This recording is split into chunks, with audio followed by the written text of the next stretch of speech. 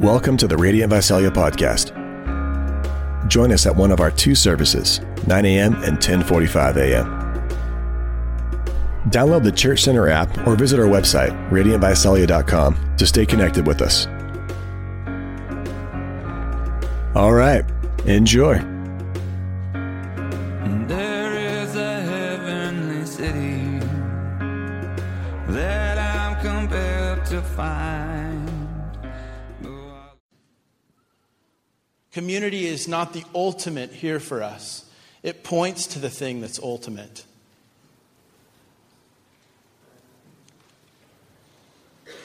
So I know that's a bit of a riddle, and you might be asking yourself, well, how do you know? How do you know if you have a mission of community or that you're a community on mission? I don't even understand what that says or what that means. How do you know? How do you know? What are some things? So I thought it'd be unfair to give you some sort of riddle and let you walk away. But you may have a mission of community. Do you get what I'm saying? It's like your whole mission is community. Community is so important to you that it is your mission. Or is community, or are you a community on mission? What's the ultimate? Here's how you may know if you have a mission of community. If you drove here in a car that has a coexist bumper sticker, you may have a mission of community. And I think we should coexist. I'm excited about that. But you know that someone has a mission of community when community comes before their convictions. They're willing to let go of their convictions in order to have community. Because community is the ultimate. If you've got a coexist bumper sticker, you're welcome here. You probably have a mission of community. Another way that you may have a mission of community, it might be the ultimate thing in your life. It might be the end and not a means to an end for you. If you sit in the same spot in this church every week, if you sit in the same spot every week in this church and sit next to the same people, you may have a mission of community. Larry.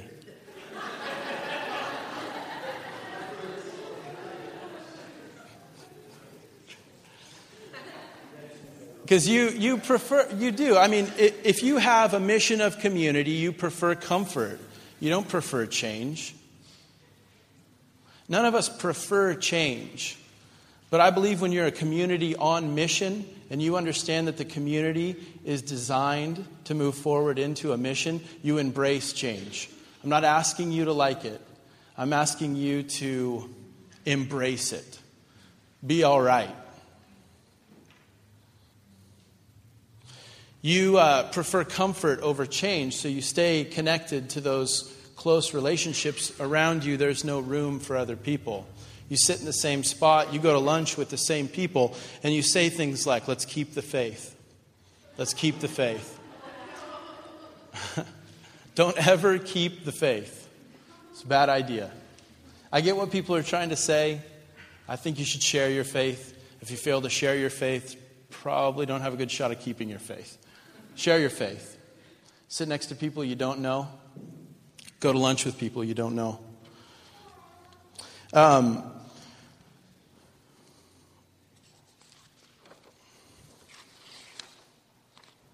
Community, I want to make sure to say this, it's a great thing. It's an incredible gift that God's given us. But good things, when they become God things, become bad things. Those are idols, and God takes great joy in tearing those down. That's what He does.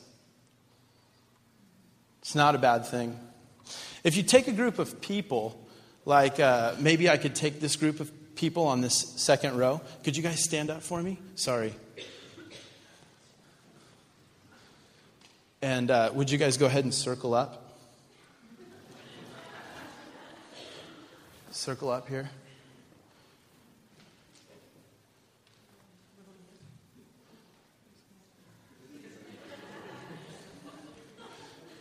This is what naturally happens. When you ask a group of people to gather, when you ask a group of people to circle up, they circle up facing inward.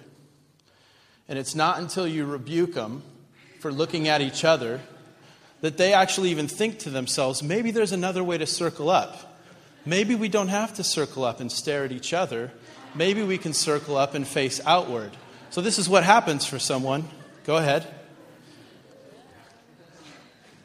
Here's the...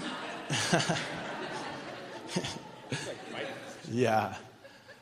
And the problem is that this is incomplete as well. A completely outward-facing church is not the church as God designed it to be.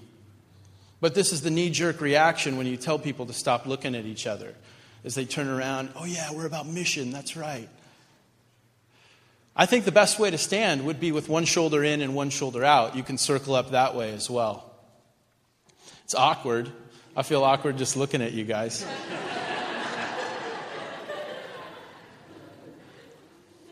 But a completely outward-facing church isn't it either.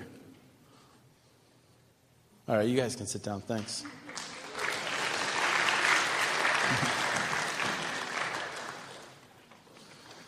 This is your natural position, is to face inward. And it's going to take some work and take some sacrifice for you to turn and face outward, or to even turn and put one shoulder in and one shoulder out. The third thing that I want to tell you about mission and about the mission here at Radiant Church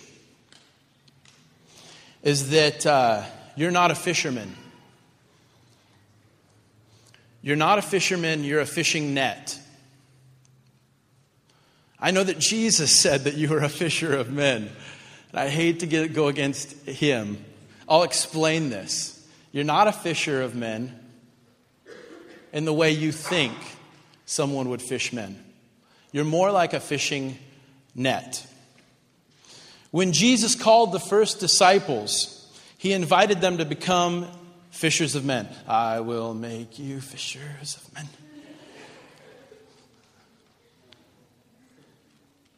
These men, or at least I think it's 5 of the 12, were fishermen, so this language made sense to them. This metaphor was really rich. Jesus spoke in a language that they could understand. So he calls these men to be fishermen.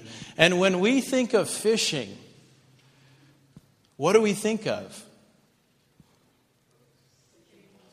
Alone, single rod, with a single lure, dragging that lure in a way that looks attractive to a fish, that fish taking the bait, you setting the hook, and then reeling that fish back in. This is what we think of when we think about fishing. And then what has happened for me consistently over the years in church is that people have used this to talk about evangelism. What you need is the right bait. And at the right time, you set the hook and you reel them in by praying the prayer. There's nothing wrong with the prayer that you prayed.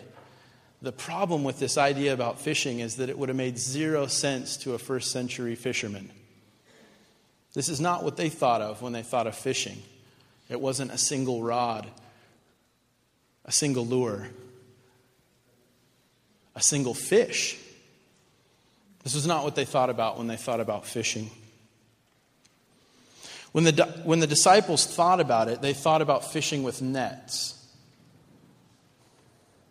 They would cast their nets out into the water, and they would haul their nets back into the boat. Whatever happened to be swimming in the way of the net was hauled back in and caught.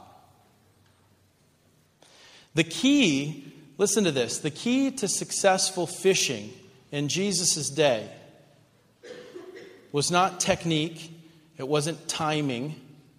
The key to successful fishing in Jesus' day was strong nets. So the fisherman spent his entire day mending his net. Because it wasn't based on the winds, it wasn't based on the weather, it wasn't based on the lure. It was based on the strength and how tight the net was. If their nets were nice and strong, anything they caught would not escape. I want to propose to you today that the church is a web of connected relationships that Jesus is intending to cast. Not to collide with individual fish, but whole schools of fish, whole subcultures. That the Lord is here knitting people together, connecting us to each other, strengthening our relationships with each other, because He intends to cast that net into the water, and He intends to drag it back to the boat.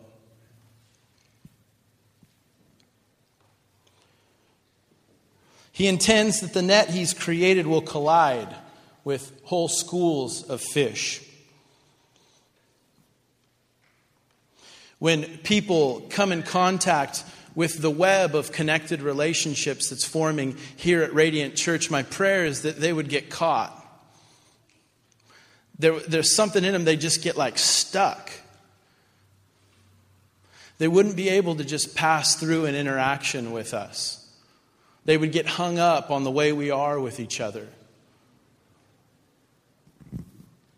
This is happening. I see this going on here in this church. I see this going on inside the Visalia music scene. There's a lot of musicians here. We all play in each other's bands. And we're coming as a group of people that have been knit together. As a group of people, as a web of connected relationships, we're coming in contact with a whole school. And I know that when people interact with us, they're hung up on some things. They get caught by things. They're really interested in this church as a result of their interactions with us. This isn't just happening with the music kind of scene. I believe that this is happening probably with moms. I believe this is happening in businesses. That there are connections being made here that the Lord intends to fish with.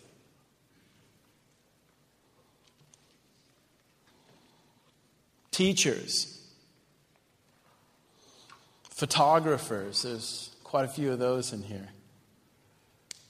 The Lord intends to use us as a fishing net, a web of connected relationships.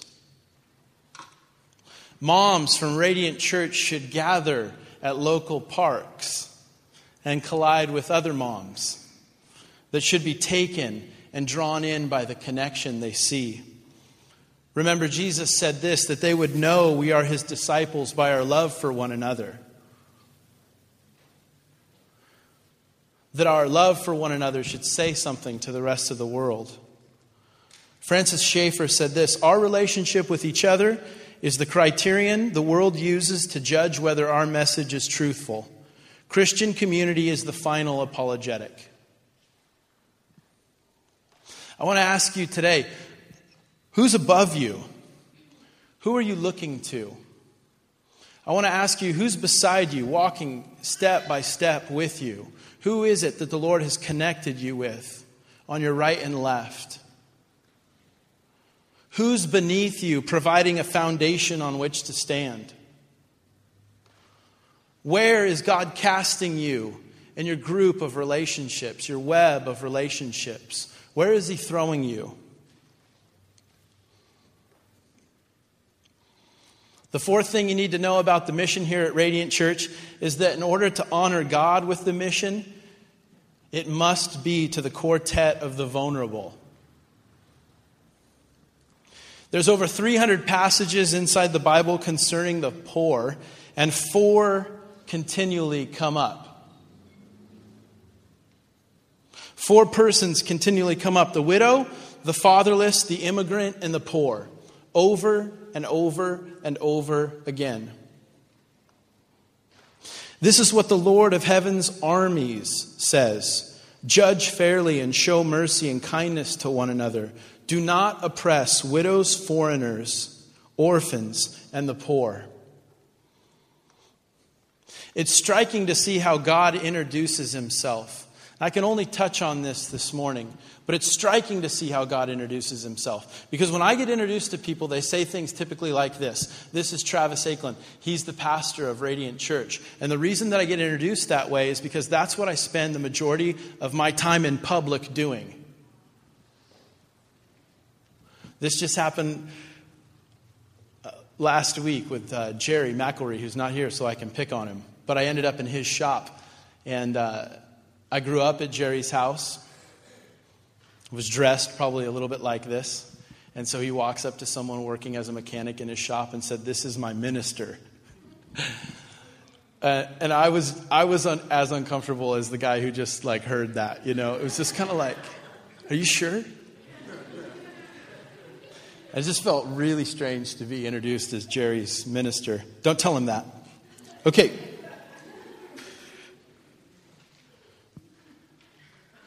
So when God introduces himself, he introduces himself as a defender of the poor.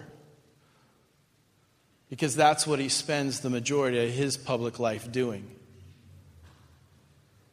Psalm 68 says, "His name is the Lord, rejoice in his presence. Father to the fatherless, defender of widows. This is God whose dwelling is holy.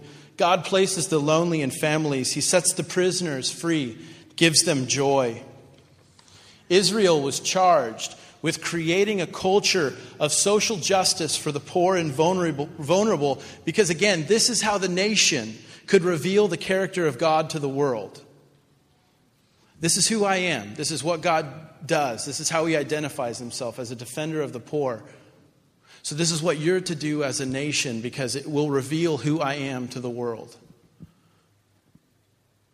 If we're going to honor God with the mission of this church, it's going to have to be to the immigrant. It's going to have to be to the orphan. It's going to have to be to the widow. And it's going to have to be to the poor. This is what he does. This is how he introduces himself. He's never introduced in Scripture as the defender of the rich. Not that he doesn't care about you, and not that we aren't all poor in some ways. But this is how he likes to be introduced. When you introduce me, say that I'm a father to the fatherless.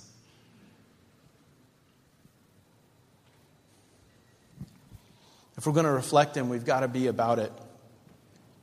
I was working for the gas company, and while reading meters, I walked past a guy who had he had some movement in his hands, but limited movement in his hands. So I don't think he was a true quadriplegic, maybe some version of a paraplegic. I don't even know what I'm talking about, but you know what I'm saying. And it was real hot, and he was bundled in blankets, and they were all Vikings blankets. And so immediately when I saw him, I felt moved with compassion. And I know enough about myself to know that that's probably not me. And I know enough about Scripture to know it was that type of compassion that moved Jesus to heal. So I immediately started thinking, I'm going to pray for this guy. I'm going to pray for this guy to be healed. Why not? And so I walk up to him, and of course I start talking about the Vikings. Then I start talking about football. Then I go inside, hang out for a little bit longer. His name was Stanley. And I formed a relationship with Stanley. I didn't feel comfortable that day praying for him. Thought I'd build a relationship with him first. So I continued for the next couple years to go visit Stanley. We'd watch movies. We'd eat some food. We'd talk mostly football. And for 2 years, never got to the place where I had faith to pray for him to be healed. And I didn't quite know why. Well, I showed up one day, and I was...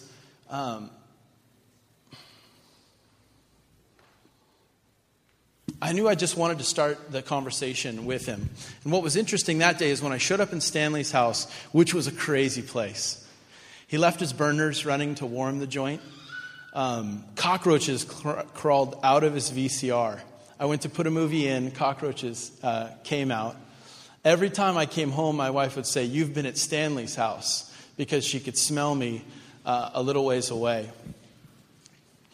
But this time I went, and I was just gonna bring God up. We were gonna talk God. And when I walked in, there was this new piece of art on his wall that was a cross that he had made potentially in some COS art class. And I remember thinking, oh my goodness. So I said, "Hey, did you paint that?" He said, "Yeah, I painted that." I said, "Do you believe in that cross?" And he says to me, "We may be bad kids at times, but we're his kids." And we went on to have this amazing conversation about God. that ended in this place where I was asking, when you get to heaven and you get legs back, I mean, what are you going to do? Like, what's the first thing you're going to do? And he says to me, he's going to run this route. He's going to catch a pass, And at that time we joked because he was a huge Viking fan. And so I made some sort of Brett Favre joke because Brett Favre was on the Packers at the time. So I was asking him who would throw this pass. We had this great conversation. And I left Stanley's house that day. And one of the things that happened as we were hanging out that day is he bent down with a fork. He would smoke out of a fork. Have you ever seen that? He bent down to light his cigarette on the burner that was running to warm his house. And he had a huge beard. And I remember thinking to myself, I said, you got to figure something else out, man. This is really scary, And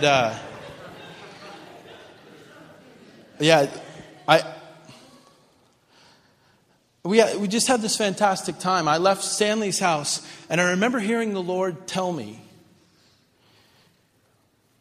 he said, if you'll spend yourself on behalf of the poor, your light will break forth. If you will spend yourself on behalf of the poor, your light will break forth. And I remember thinking, that's a reference to Isaiah 58. And I went home and I dove into Isaiah 58 to read it. Is this not the fast that I choose? To loose the bonds of wickedness, to undo the straps of the yoke, to let the oppressed go free, and to break every yoke. Is it not to share your bread with the hungry and bring the homeless poor into your house? When you see the naked, to cover him, and to not hide yourself from your own flesh. Then shall your light break forth like the dawn, and your healing shall appear up speedily. Your righteousness shall go before you. The glory of the Lord shall be your rear guard. Then you shall call, and the Lord will answer. You shall cry, and he will say, here I am. If you take away the yoke from your midst, the pointing of the finger and the speaking wickedness, if you pour yourself out for the hungry and satisfy the desire of the afflicted, then shall your light rise in the darkness and your gloom be as noonday.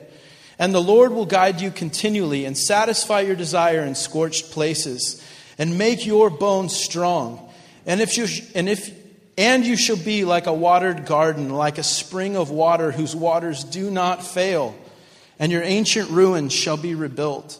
You shall raise up the foundations of many generations. You shall be called the repairer of the breach, the restorer of streets to dwell in. I left thinking, man, what am I pouring myself out for? We're pouring ourselves out for a building that we're moving into next week in hopes that our light will break forth. I pour myself on a weekly basis into sermons, believing that in some way, through a sermon, our light will break forth. Here we have in Scripture God saying, you want it to dawn, you want your light to break forth, you pour yourself out for the hungry. You spend yourself on behalf of this quartet, the widow, the orphan, the immigrant, the poor. 3 days after I left Stanley's house, my mom read in the newspaper that he caught on fire and burned alive in his home. And it happened the very day after I talked to him about not lighting his cigarettes with his face so close to the burner.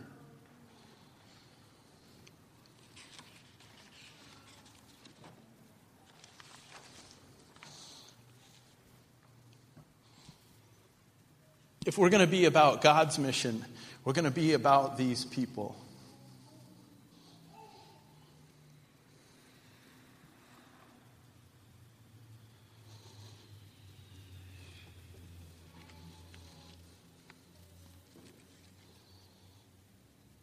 And I wish I could tell you that moving into a building on Northwest 3rd is going to do the work for us. It's not. As a church, we need God's heart for these people.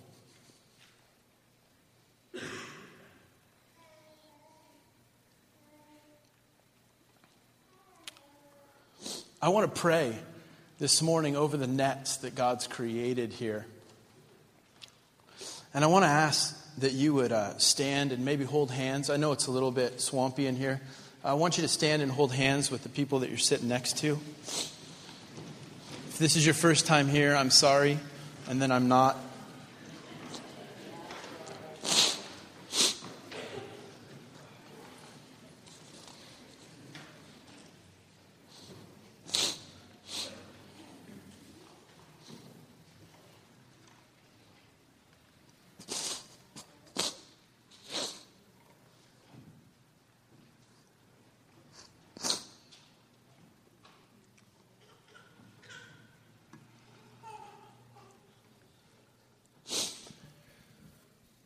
Jesus, I thank you for the relationships that are here.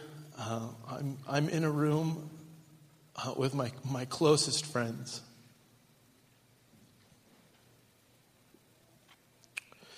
And our desire as a church, as a web of connected relationships, is that you would throw us, that you would cast us, that you would place us where you want us. I pray for the strength of this net and the connections that you've built here. I pray for broken relationships and ask that there would be reconciliation. I pray for those here in this church that have let go. And I ask that you would bring us back together, that you would remind us that we have a ministry of reconciliation. I pray that you would strengthen this net, the relationships that are represented here, the connections that are represented here. I pray that you would strengthen those, and then you would fish with us, God. I pray, Jesus, as a church, that we could collide with the city. That if anyone's going to move through this town, they're going to have to move through us. I ask that you would equip us, that you would mend our nets. I pray for the teachers here, that they would understand that their relationships are important with each other, and that they would continue to encourage one another, and that you would cast them into this school district. I pray for the businessmen here, the business people here, God, that you would strengthen their relationships with one another, and that they would see that they're together to reflect the glory of God, and that you would cast them into the marketplace. We pray for the artists and the musicians, that you would strengthen their relationships and remind them that they're living for something more than themselves. That you would cast them into the music scene here. We pray for the moms who will be on play dates together, that they would understand that the relationships that they're growing with other moms and with their own kids is a reflection of who you are. And that other moms in the park that come in contact with them would get stuck, would get hung up on the way that they treat one another.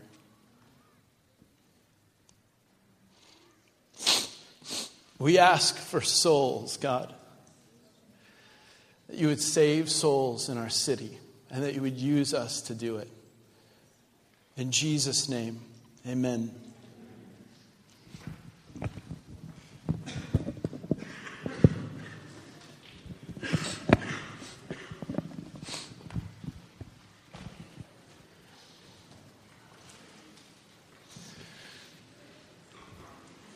On your way in, you received a bulletin.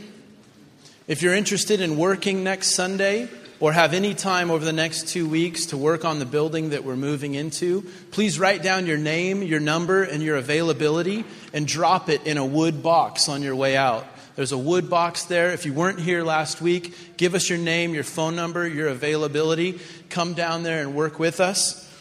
Next Sunday, we won't be here. We'll be at the new church. 2 shifts. There'll be a shift of work going on from 8 to 12, and there'll be one going on from 12 to 3. Don't bring your kids. Dad, stay home during the morning. Mom, stay home in the afternoon. Lunch will be provided, but there won't be any childcare. So next Monday, we're meeting at 8 a.m. at 316 Northwest 3rd, and then again in the afternoon. I want to thank you guys for giving so much, and I'm excited to see what God's going to do with this group of relationships here. So, blessings. I'll see you next week. If you're not done and you're still crying, you can stay.